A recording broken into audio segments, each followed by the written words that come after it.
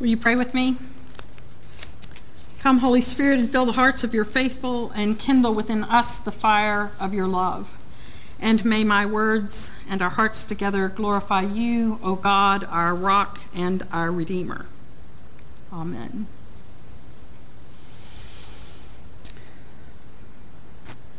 I want to tell you a story. I don't know if it really happened, but I know that it is true.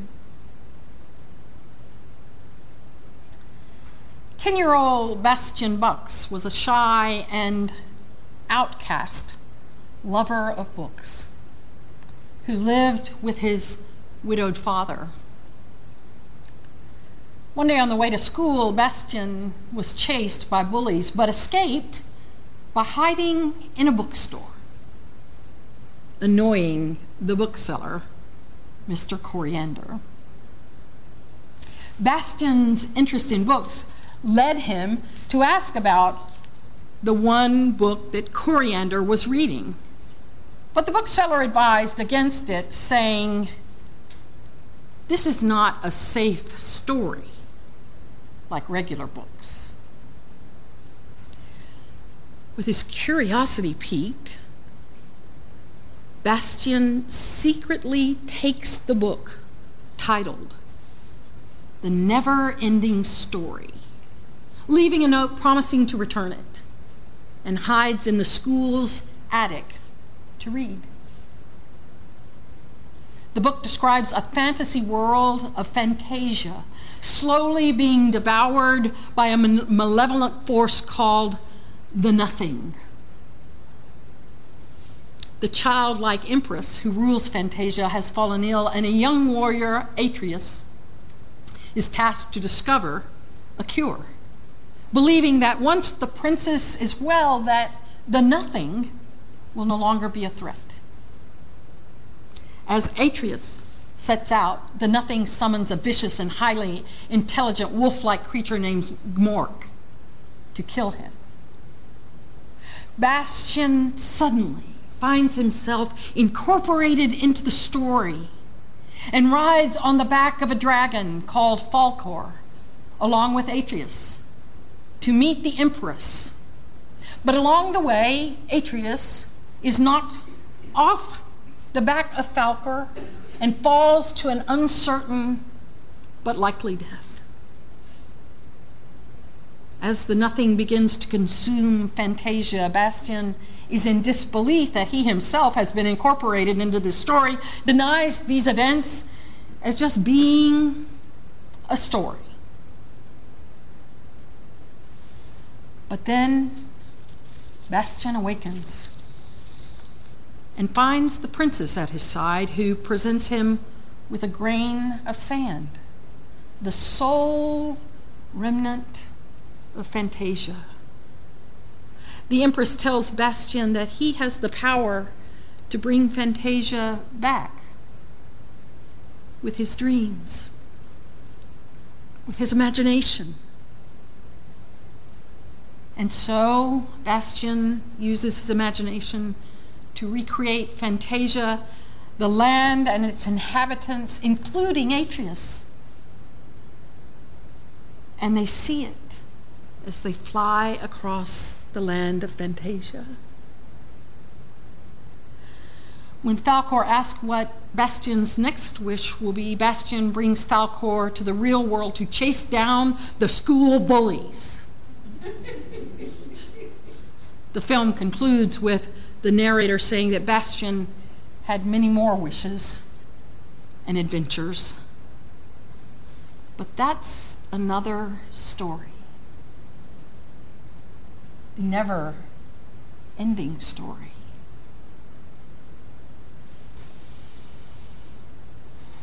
Much is made today of telling our stories. Many preachers today are encouraging congregants to tell their stories of their own journeys of life and faith, some of which are probably as fantastic as the story of the never-ending story, right? That there are things within our own stories and other stories that heal, that create wholeness or what the Hebrew people say is shalom. Stories help us to get outside of ourselves and our heads and to experience life in deeper and more meaningful ways. There are people that believe that we need a new faith story today, one that resonates with contemporary people. In 2017, a BBC reported the results of a survey that a quarter of people who describe themselves as Christians in Great Britain do not believe in the resurrection of Jesus, and 3 in 10 Christians, that's 31%, said that they did not believe in life after death. What are we to make of this? What are we to make of this as we, as people who take the name Christian as our middle name? How are we to understand our own faith story? I want to suggest to you that some of the reasons for a lack of commitment to the doctrine of the resurrection is multiple-fold, but I'm going to suggest a couple of things. One is we live actually in a post-scientific world. We are beyond science, even as we're in the midst of it. And by beyond science, if you consider black holes and mysteries like that, then we are even working and in the midst of a beyond science. And many people in our scientific world and beyond today believe that the resurrection, life after death, is beyond any kind of true reality. In other words, they have no room for mystery, the unique mystery that is faith. A second is that we have confined the story of the resurrection to one moment in time, to one person, Jesus of Nazareth. In other words, we have confined our understanding of this story to a fundamentalist, inerrant interpretation of Scripture, instead of letting this story breathe and live in you and me and in the world. But there's another way our faith can be understood, the story of our faith. So let's take a look at this First Testament reading. Remember, I'm using First Testament so that we don't use the term Old Testament, because most people today think of old as decrepit, which it's really not at all. So we use First Testament. Our reading is from the book of the prophet Isaiah, and I want to remind you that most biblical scholars believe that this, what is called one of the longer prophetic books, is part of that collection of the longer prophetic books, that most biblical scholars believe there are 2 or 3 prophets whose writings have been collected. And so the reading we hear today is from what is called Second Isaiah. There's a First, Second, and Third Isaiah. And our reading comes from Second Isaiah and is a reading, and there are many of these throughout Isaiah, but a reading that refers to a character called the suffering servant. You've probably heard that term before. And most Christians today would say, as they hear that story, that the suffering servant is the person, Jesus, the Rabbi of Nazareth, that then becomes for us the resurrected Christ. Well, I want us to suspend that for just a moment here and take 2nd Isaiah at its word, so to speak. Set aside for a moment our Christian story, and let's take a look at this passage from the prophet Isaiah. There's a reason it's part of the holy ancient scriptures of Israel. So, just want to share with you that this section that we hear today is estimated to have appeared about 45 years after the destruction of Judah and Jerusalem and the deportation of many of Israelites' best and strongest and smartest people to Babylon in the Babylon takeover of Israel. So this is devastating. You know, in ancient times, armies came through, and they didn't just destroy what was in front of them, but then they hauled off people to a different country. And they became slaves or servants. Some may have done better than that, but it's not a good thing.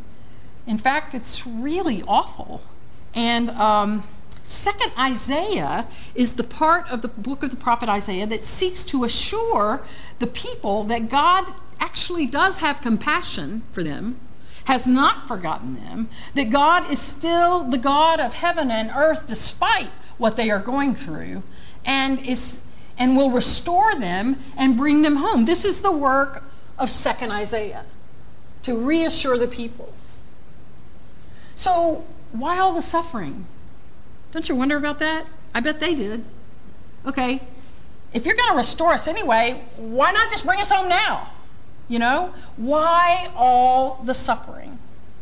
And why would God's own chosen people have to go through this?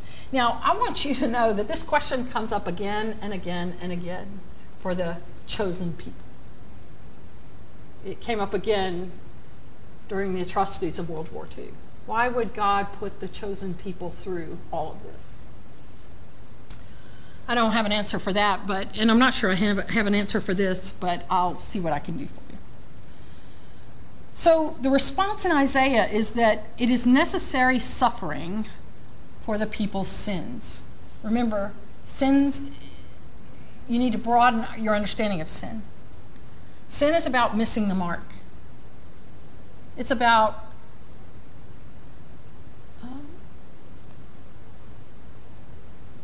a broken relationship with God and with others and with creation. It's not about these detailed little behaviors that we think it is. It's really about missing the mark. So the people have some necessary suffering that is for the sins of the people, but it's also a way of their redemption. Okay, just hear that. It's also designed to guide them to their redemption.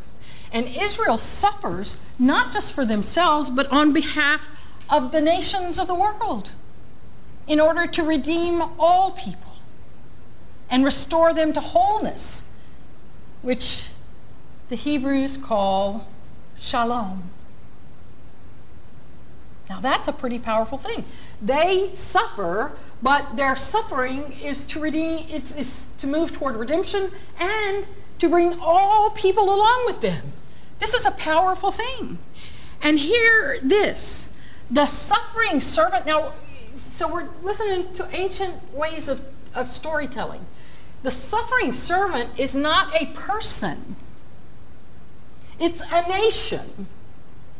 Remember in Genesis where God takes Abraham and says, I will make of you a great nation?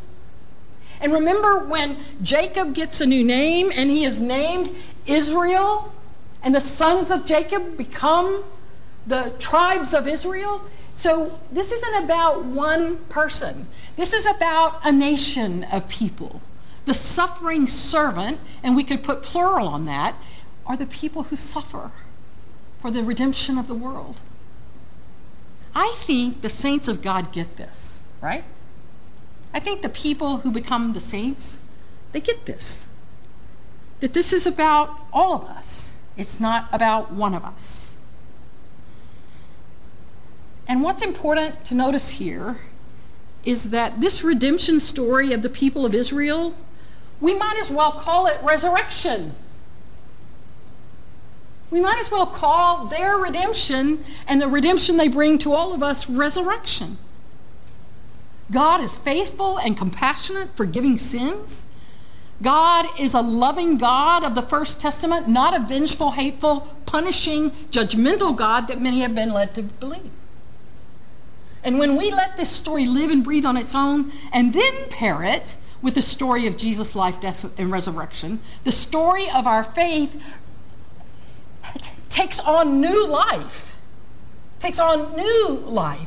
breathing life, and becomes the never-ending story with the power to transform you and me. So let's talk about Paul for a minute. Paul, you gotta love him. I know some of you don't so much, but I'm going to paint a good picture of you about Paul here. So Paul is a Pharisee. He has studied the Hebrew Scriptures. He knows them backwards and forwards, up and down and all around. And so when he reads this passage of Scripture from Isaiah, he naturally sees the person and work of Jesus in the story. And there's nothing wrong with that. But we do need to broaden it so that we hear the whole story and not just our story. He was a Pharisee, so naturally he sees this. The mistake we as contemporary Christians often make is that we confine and lock down this Isaiah story to our story instead of seeing it as a broader, bigger whole. Now, Paul is speaking from his personal experience of a personal encounter of God through Jesus Christ. And that's what he is witnessing to. And in 1 Corinthians, it leads to this resurrection story becoming the central confession of the Christian faith, which goes, Christ is risen indeed. That is the central proclamation of the Christian faith. The image of Jesus as a suffering Messiah, however, is often something people don't really like to deal with. I mean, we typically go from Palm Sunday to Easter Sunday. We don't want any of this Holy Thursday, Good Friday stuff. We like winners. Now let me explain to you how this works. I know exactly, because I watched the Olympics in the middle of the night. And I want to say I watched a lot of them. And I realized that if the Americans weren't playing, I wouldn't watch them. Because I want to be on a winning team, I will confess that we did watch women's rugby, which was very interesting. But Americans weren't in that at all. But anyway, I have to say, we value a valiant, conquering Messiah. We prefer winners. We prefer a strong man, a conqueror, don't we? But as the story, the never-ending story, tells the story, and the owner of the bookstore says, ours is not a safe story like the other books. Neither the story of our ancient ancestors Israel nor the story of Jesus' life, death, and resurrection.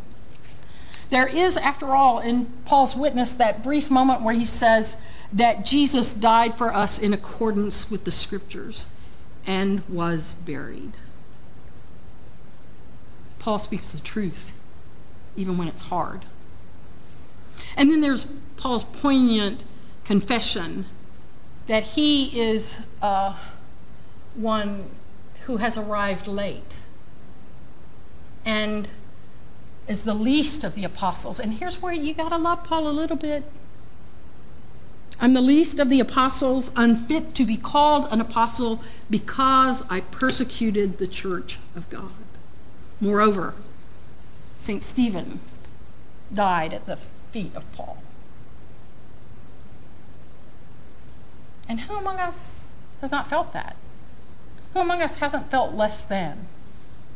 Or as some preachers would emphasize, you are nothing because of your sin. Well, I don't subscribe to that kind of theology. I subscribe to the theology that the work of God revealed in the prophet Isaiah and in the life and work of Jesus of Nazareth is our story. So how do we as 21st century post-scientific Christians discover the truth of the never-ending story in our own lives? You know, I'm a huge fan of Father Richard Rohr, and he offers us a way through this. There are some verses in Scripture where the Israelites, the psalmist, or others, like Job, curse God, saying, "This so-called life you've given me, this life I have is not really life, God, it's death. So why should I be happy?" Perhaps some of you have been there. I know I have. Probably you too have experienced true depression or betrayal. And maybe you understand that feeling. W.H. Auden, the poet, expressed his grief of the death of his lover in much the same way in his poem Funeral Blues. He wrote, when his lover died, he wrote, "The stars are not wanted now. Put out every one. Pack up the moon and dismantle the sun. Pour away the ocean and sweep up the woods, for nothing now can ever come to any good." Father Richard Ward tells us that we must go through this that Auden describes. We must go through this path of the suffering servant in order to discover a depth of joy that we will not discover unless we go through these little deaths, some people call it, or not so little deaths, because they feel like we're dying when we go through them. If we are able to feel deeply, not only will we prepare ourselves for the little deaths that we go through in life, but we will also prepare us for our last death and the deaths of those we love.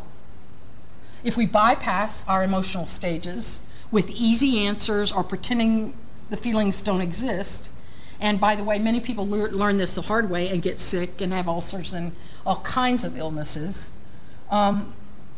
If we are willing to feel our emotions, we can come to grips with the mystery that is God. Now, nobody really likes this. Nobody wants it, but it is part of our path. And if we can begin to embrace it, we can begin to understand in a holistic way and see that the experience of grief can become both holy and whole. I don't know if you've ever been on that side of it. The writer Christian Wyman, in his book My Bright Abyss, offers this bit of wisdom. To experience grace is one thing. To integrate it into your life is quite another. So if you want to put an end to dark thoughts that race through your minds, especially at 3 o'clock in the morning, the pressures you feel every day, the many ways you don't feel seen or heard, instead of acting on impulse, stop and wait and study the details of your life. Study these things as if your life depended on it. And when you stay fully present with your feelings and sensations and the world around you, then even in the darkness and the cold, joy will arise. Because joy and suffering are two sides of the same coin.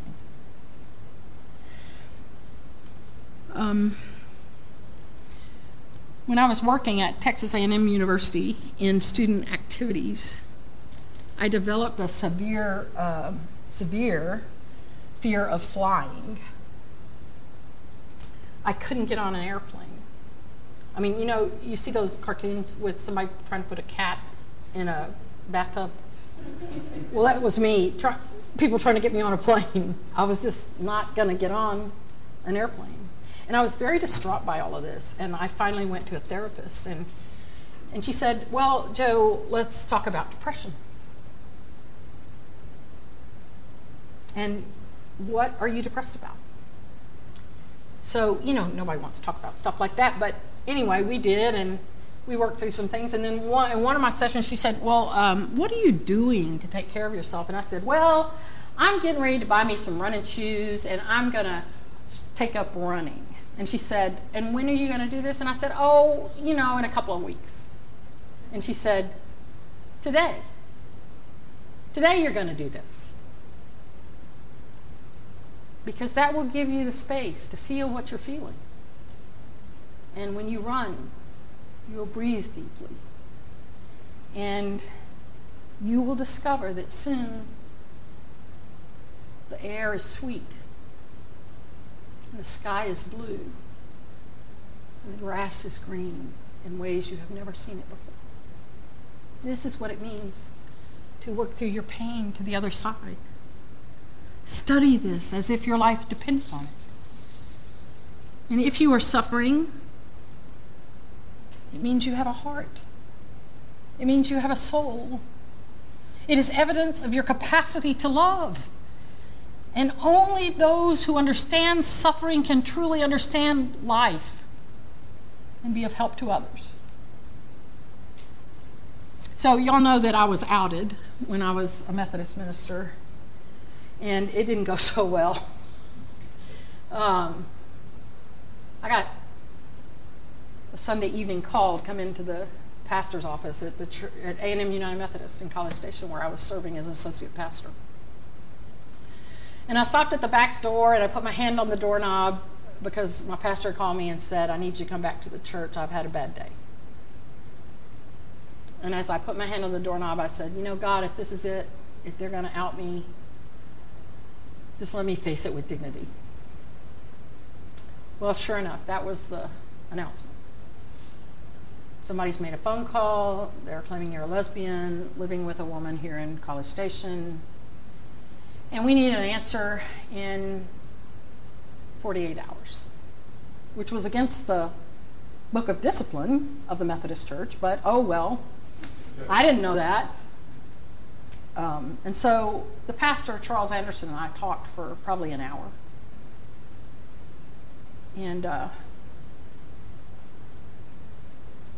was a moment in that conversation when he said, Joe, you will bounce back from this because you're that kind of person.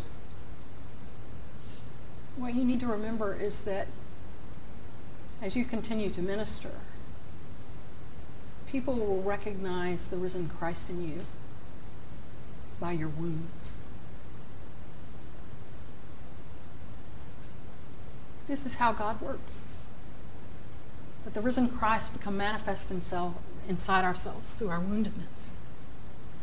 And so I implore you to consider that the goodness of God fills the gaps of the universe without discrimination or preference.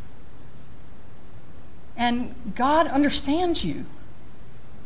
And because God understands you, it is through God that the nothing will be pushed back and the never-ending story in our lives will begin. If we are to believe the primary witness of our faith, we believe through our Israelite ancestors and the witnesses of people like the Apostle Paul in an unexplained goodness that is at work in the universe. And death is not just our one physical death. There are degrees of death before that final physical death. And if we are honest, we acknowledge that we are dying and that this is what we learn when we are attentive. And grace is found at the depths and in the death of everything. And the word for that is resurrection. Our never-ending story is that the tomb is always finally empty, and love truly is stronger than death. This is what our ancestors knew, and this is what the Apostle Paul knew, and this is what we can know. Amen?